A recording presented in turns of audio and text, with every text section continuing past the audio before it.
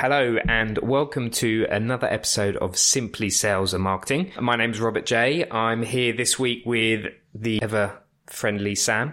Hello. And this week we are joined by Russell Bradley Cook, who is the App Partner Manager at HubSpot. Welcome, Russell. How are you? Yeah, great to be here with you, Rob and Sam. I have to say, I think marketing is probably the hardest job around. I think sales is really hard. But to be really good at marketing, you've got to do strategy, you've got to be creative, and you've got to do data. And so I think that you guys are both doing an admirable job. And with shout out to Charlotte to bring together the sales and marketing tribes. Yeah, awesome. I'll tell you what, that's going as a testimonial after this episode. Thank you, Russell. Yeah. We needed that. We needed that. Yeah, flattery gets you everywhere. Yeah, thank you. Awesome to have you on. I mean, we worked together many years ago. I think close to 14, 15 years ago. I think we'll touch upon some of that, and data you mentioned. We'll definitely come on to that as well. But I just wanted to start, if you don't mind, giving everyone a bit of an overview about yourself and kind of your journey through sales, in particular, more recently, you know, the focus on SaaS. Definitely. Well, I think maybe just starting quickly from today. So just as a slight correction on the intro, so I am one of HubSpot's app partner managers. I'm the first one in EMEA, and we have north of 1,000 tech partner apps. So that's SaaS companies who are building stuff on HubSpot, and we're helping those partners tap into HubSpot's 750,000 modern and engaged and global users. And I think modern is really a key part of it, of like people who are looking to push the boundaries and change how their own organizations are doing things, but also how they interact with their customers. Yeah. And so I can maybe jump into a little bit about my journey, but please do. So you mentioned that we work together. So I started doing research at Institutional Investor, and it is I would say, untraditional path into sales to start from research. The three things that I really took away from it were the ability to be able to write concisely and clearly, the ability to use Excel to be able to do pivot tables and formulas, and then also the ability to cold call. And so we were cold calling hedge funds and investment bankers to get their opinions on things. And generally, the opinion was 2 words, and the second one was off. So yeah. I had to be really concise and clear about the value for them to give me 30 seconds or a minute of their time. And I think that was a great training for sales, and I think really influenced how I do things today, of really being able to add value to the people at the other end of the call, or the other end of the meeting, or the other end of the Zoom, since we're in 2022. And so really, I love sales. I moved into it after research, and we were at a company called Euromoney, and I sold. I started kind of in, like, I wouldn't say it was pre-digital age, but it was when the print and the events businesses were so big and driving so much ad revenue that they just dominated everything else. Yeah. And I was there during the transition to the subscriptions and the database and online model. And so I kind of learned from the old school guys, and I just sat at their feet, like both on the editorial side and on the sales side. And it wasn't called enterprise sales at the time, but that was really what I learned, was how to sell into really big banks and deal with multiple stakeholders, and being able to put together great content, great data, great research, and really be thought leaders. And so I was part of the Euromoney Leadership Development Program. But I mean, to be honest, I think today, when I look back at that time, the thing that I really enjoyed the most was the informal data group, which, Rob, you joined a few times. And we kind of, I know the theme of this podcast is really like bringing together sales and marketing. And that was kind of what we were trying to do. Yeah. Except I think it was even a broader tent. Like, we were also trying to bring in the editorial folks and the devs to have like a big discussion about data. So let me park it there. I don't know if you got any questions. I still got some other stuff to talk about. But So first of all, when you're taking me back there a few years, I remember when we joined, and you talk about that transformation to digital. I don't know. You remember that was at the time where editors would write a load of content, all the articles, and then they would just post it to the website just one day a week. That was it, and then write everything again and then post it. Well, I think to help people who are newer to sales or newer to publishing, I think one of the ways that I help frame the discussion is that our digital asset manager, our publishing, our CMS tool, was designed before the internet was a common way of distributing content. And so everything that we think of as the internet didn't exist when the tool was built. Yeah. And so the revenue that was coming, it's also hard to imagine like the revenue and the profitability of those print ads and those events. Like it made it extremely difficult to innovate and to try to do new things that weren't instantly profitable. And I think kind of the analogy outside, I would look at like if you're an oil producing country, it's really hard to produce or manufacture other things because your currency is so strong and you make so much money from selling oil that like, what else are you going to do? Like, it doesn't really make any sense to do anything else, but you end up being stuck as this kind of monolith. And if the oil price drops or like suddenly people are consuming content online as opposed to in print, you're kind of in a bad place. And so I got to kind of see that firsthand. And some people were interested in making that transition. But unfortunately, I would say the leadership was not always there. And there was a point where I realized that the wall was harder than my head. And after 12 years of trying to change it and it not changing, I was like, okay, I think I'm going to bow out now. Thank you. I'd say getting that kind of buy-in can be quite challenging, can be some of the hardest things when you're trying to kind of update or innovate or move on. And I guess I wanted to ask a question. So obviously being in HubSpot, a big kind of marketing platform, having a sales background and being in sales, what do you think is changing in front of us at the moment in sales, and what's the next steps? And Charlotte always, she does a lot of kind of new innovative techniques. As example, she's done video pitches. She was writing a poem the other day in terms of how she's pitching. It wasn't bad, actually. Yeah. And then, on top of that, the sales tech landscape's in the thousands now. There's automation. What do you see, Russell, kind of that is changing before our eyes at the moment in sales? Well, first of all, shout out to Charlotte. I'm sorry you're not here. Please send me a Vidyard video. I would love to see it. I will reply. And I love your tagline of like, was my video that bad as the follow-up email? It's by far the best follow-up email that I can think of. So I have been in SaaS pretty much since I left Euromoney. And I think that SaaS can be very insular. And when I was at Euromoney, I was selling subscriptions and selling databases. And that is pretty much the same thing as SaaS. Like SaaS software is a database and you're selling with the subscription model. And yet it was very difficult to persuade SaaS people that the skills were relevant. And so I think that my challenge for SaaS is to really, in terms of hiring, to think about things outside the box and try and bring in people who haven't necessarily come in from like a traditional background. And I think one of the other things, so in the last 4 years, I've been in Paris, and most of that selling SaaS from French companies to American companies. And so we signed companies like Google and Uber Eats and Pepsi, but it was extremely difficult. And for me, I think the challenge is really like, how do you get your first clients? And that could be in your own country or your first clients for that product, or it could be in outside markets. And as you start to expand into the US. And then the second one, and I think that this is a lot of to your question, Sam, about how is sales changing? Like for me, customer success is also part of sales.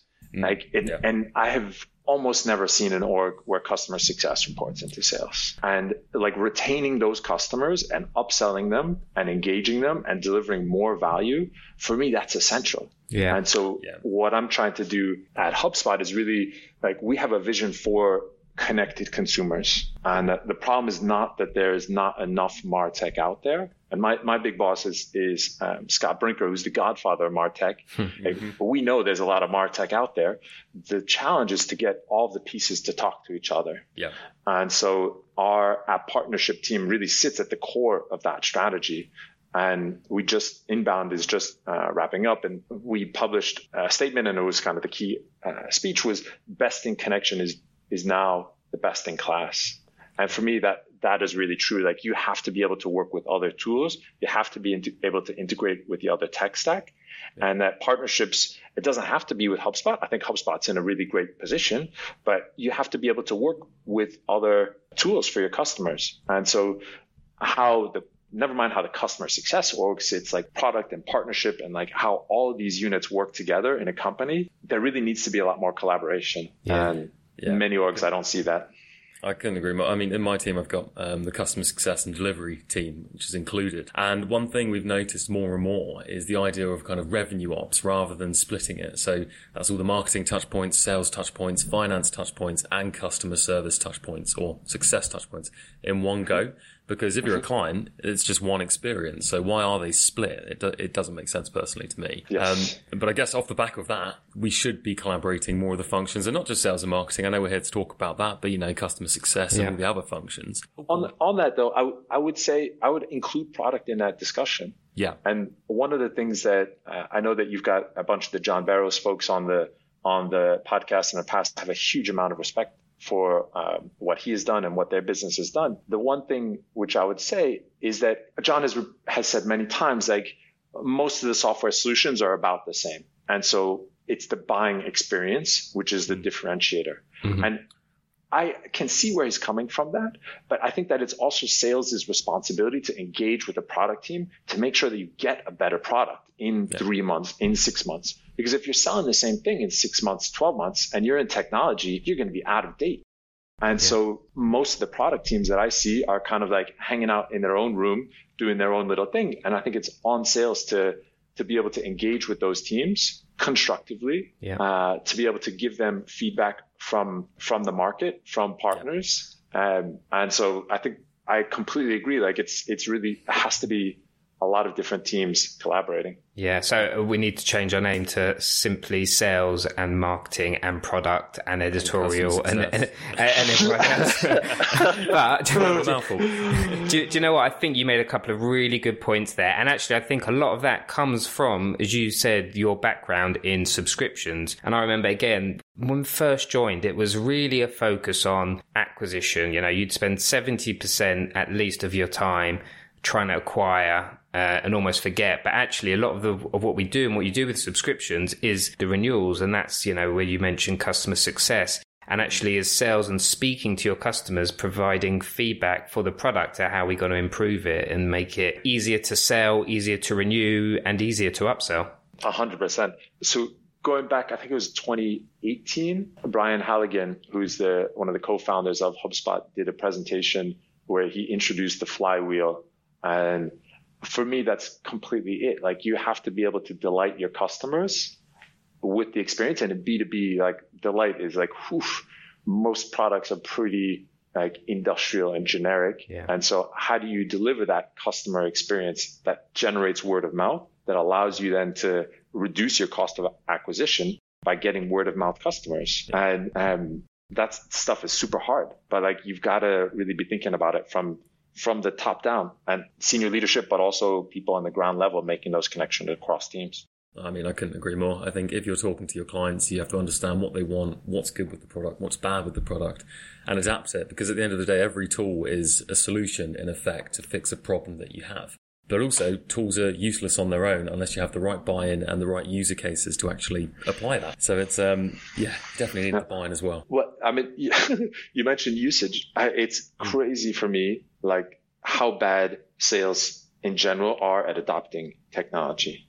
When I'm super happy to be at HubSpot, because I was sitting for many years working in sales, and I had like a clunky CRM. I had basically email, Outlook, and LinkedIn, and that was it. That was like the 3 pillars of my tech strategy. And Scott Brinker is like, there is like a thousand MarTech tools. And then the next day he's like, no, sorry, check that. There's 5,000. And he's like, check that. No, there's like, we're at like 7,000. And I'm like, you marketers, I've got all the tools and I have got Outlook. This is not fair. At least you've got an easier stack to analyze though, which is one thing. Yeah, but I think that sales to come back to the point, is bad at adopting technology. And so in a way, like the vendors have to think about, like, imagine you've got some really reluctant old school salespeople. How do you make them adopt technology? And for me, the starting point is the CRM. I think that there's some really cool tools like Snowflake, data lakes, and ETLs and BI tools. But like, are salespeople going in there? Forget about it. Like, maybe some technical marketing folks will get in, but like, that's about it. And so the CRM is where there's an overlap of the data of the marketing side and of the sales side. And if you want the salespeople to buy into that and to use those tools on a regular basis, the only way that you can do it is if the CRM adds more value to them than they put into it. And that has never been my experience with CRMs until I joined HubSpot. But do you know what? There's part of it's amazing, but also part of the problem is there's so many, and sales obviously want to focus on sales. So is it down to them to be researching, looking what's around? Is it down to marketing products to bring it to them? You know, if someone's starting off or is relatively new in sales, how do you see them doing that?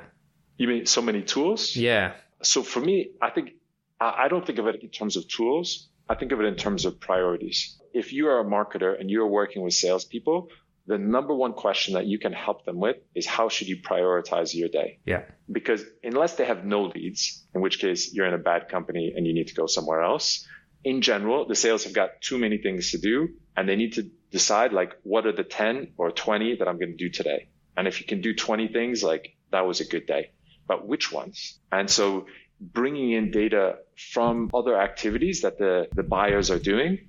And so some of that could be like on the website, but like G2 is a great example of like looking at activity that's happening on third-party sources and saying, like, this particular company is in the market for a tool. That kind of prioritization is what salespeople need help with. I think it's absolutely spot on, Russell. And okay, so bringing it back around, obviously being at HubSpot, being in sales, you're in sales, you work with marketeers, you have a lot of hands-on experience with this. Now, one question we always ask is, how do you currently see the alignment of sales and marketing? This could be with one of your kind of many big name clients, it could be internally. And then the follow-up is, how could we start to improve that?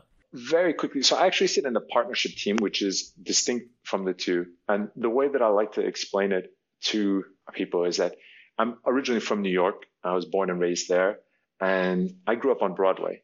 I don't know if either of you have been to New York, but You've got these really big north-south avenues. They're enormous. Like, it's designed for like cars and trucks to go fast and to get places. And then you've got these east-west streets, and then every 10 blocks, you've got a bigger street going east-west. And for me, those are the marketing channels. And Broadway is the partnerships. Like, it starts on the Lower East and it cuts across everything and ends up at the Upper West Side. And so all of that beautiful efficiency and grid, Broadway is like, ha ha ha, boom, you have to deal with me. And for me, that's partnerships. That like impact of that diagonal avenue is that there's these little triangles that form on the grid. And like, you can't really do much with the triangles. And so you end up putting like some trees and a bench and maybe, if you're lucky, a water fountain. And then people are like, actually, we really like these triangles.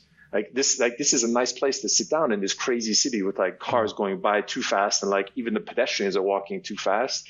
And like, it's kind of nice to just like sit down here for like 5 minutes and just like breathe. And if you look at Times Square, what happens is that once you have these triangles, these little like streets that don't quite fit onto the grid, then you're like, well, maybe we should pedestrianize like these little side streets. And like, maybe actually just having cars plowing through here is not the best way to have a city that is creative and that's delightful. And so for me, it's really about creating those spaces, and partnerships, I think, should be helping the sales and marketing team do that. And when we were at Euromoney, one of the things that we created was the informal data group. And I think that your question was about alignment. I think most companies, they try to start with sales and marketing alignment as the starting point. And we're here 15 years later still talking about like, why are we not aligned? And I think the problem is that where you need to start is trust. Like, if you're aligned on KPIs, but nobody trusts each other, it's not a great situation.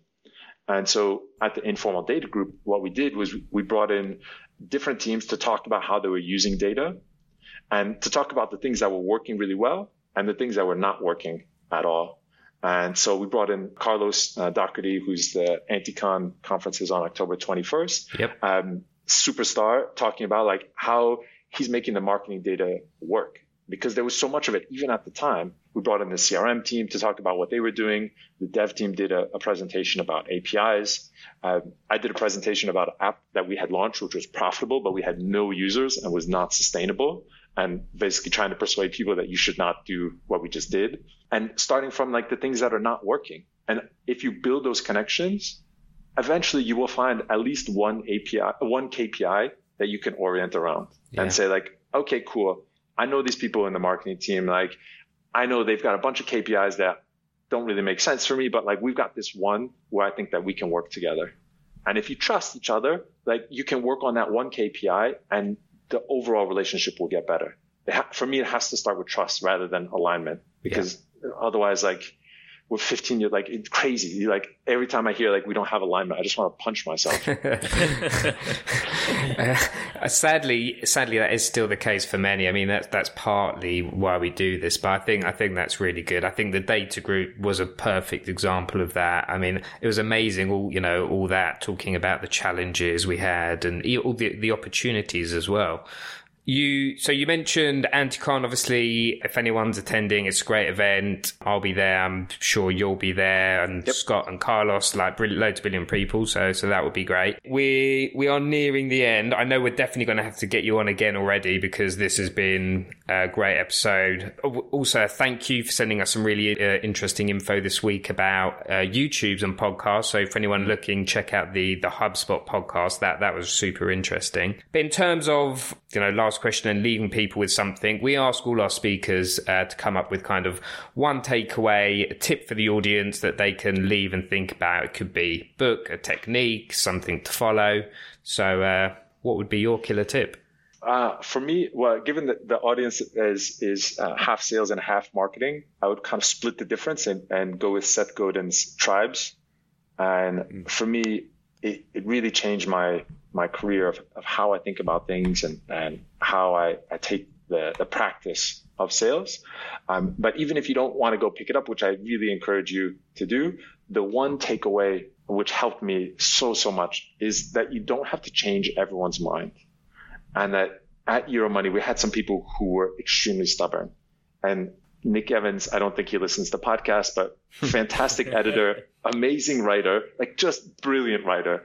And if you put him in a room with a red button and he could get rid of the internet by pressing that button and nobody knew it was him, we would no longer have the internet. It would be gone. And I just was like driving myself crazy trying to change his mind about stuff. And eventually I was like, no, this is like, Nick is not my tribe. Like I need to go find the other people who are interested in it. And so it was you, it was Carlos and a bunch of other people who were really thinking about how the internet was changing. And I'm just like, when I look back on it, super proud of like what we were able to do and the discussions we were able to start. And it's not surprising for me that those people went on to work at, I'm at HubSpot, but also at Amazon, tons of really strong groups. Like Carlos went on to found an enormous MarTech business. You have a top podcast in sales and marketing. Like it's not surprising. Like the people who are pushing those boundaries, they're out there. You just have to go find them, and don't try to like persuade everybody around you that they need to change, because life is too short. That's a lovely tip there, Russell. Yeah. Really like that one. Final question. Where can everyone find you if they wanted to get in touch? Any further questions or start connecting? I'm doing an event the day before Anticon. So it's October 20th. Yeah. And that will be helping European companies and UK companies bridge the gap of selling into the US. And so I'll be in the UK live doing that. And it would be great. Look me up on LinkedIn, Russell Bradley Cook. And I also write a blog, rbcnyc.substack on sales and marketing. Amazing. Well, thank you so much for coming on, Russell. It's been an absolute pleasure talking to you. And we'll definitely stay in touch and hopefully talk to you soon. Thank you, Rob, Sam, and shout out Charlotte. Take care. Take care. Bye. Love what you guys are doing. Bye.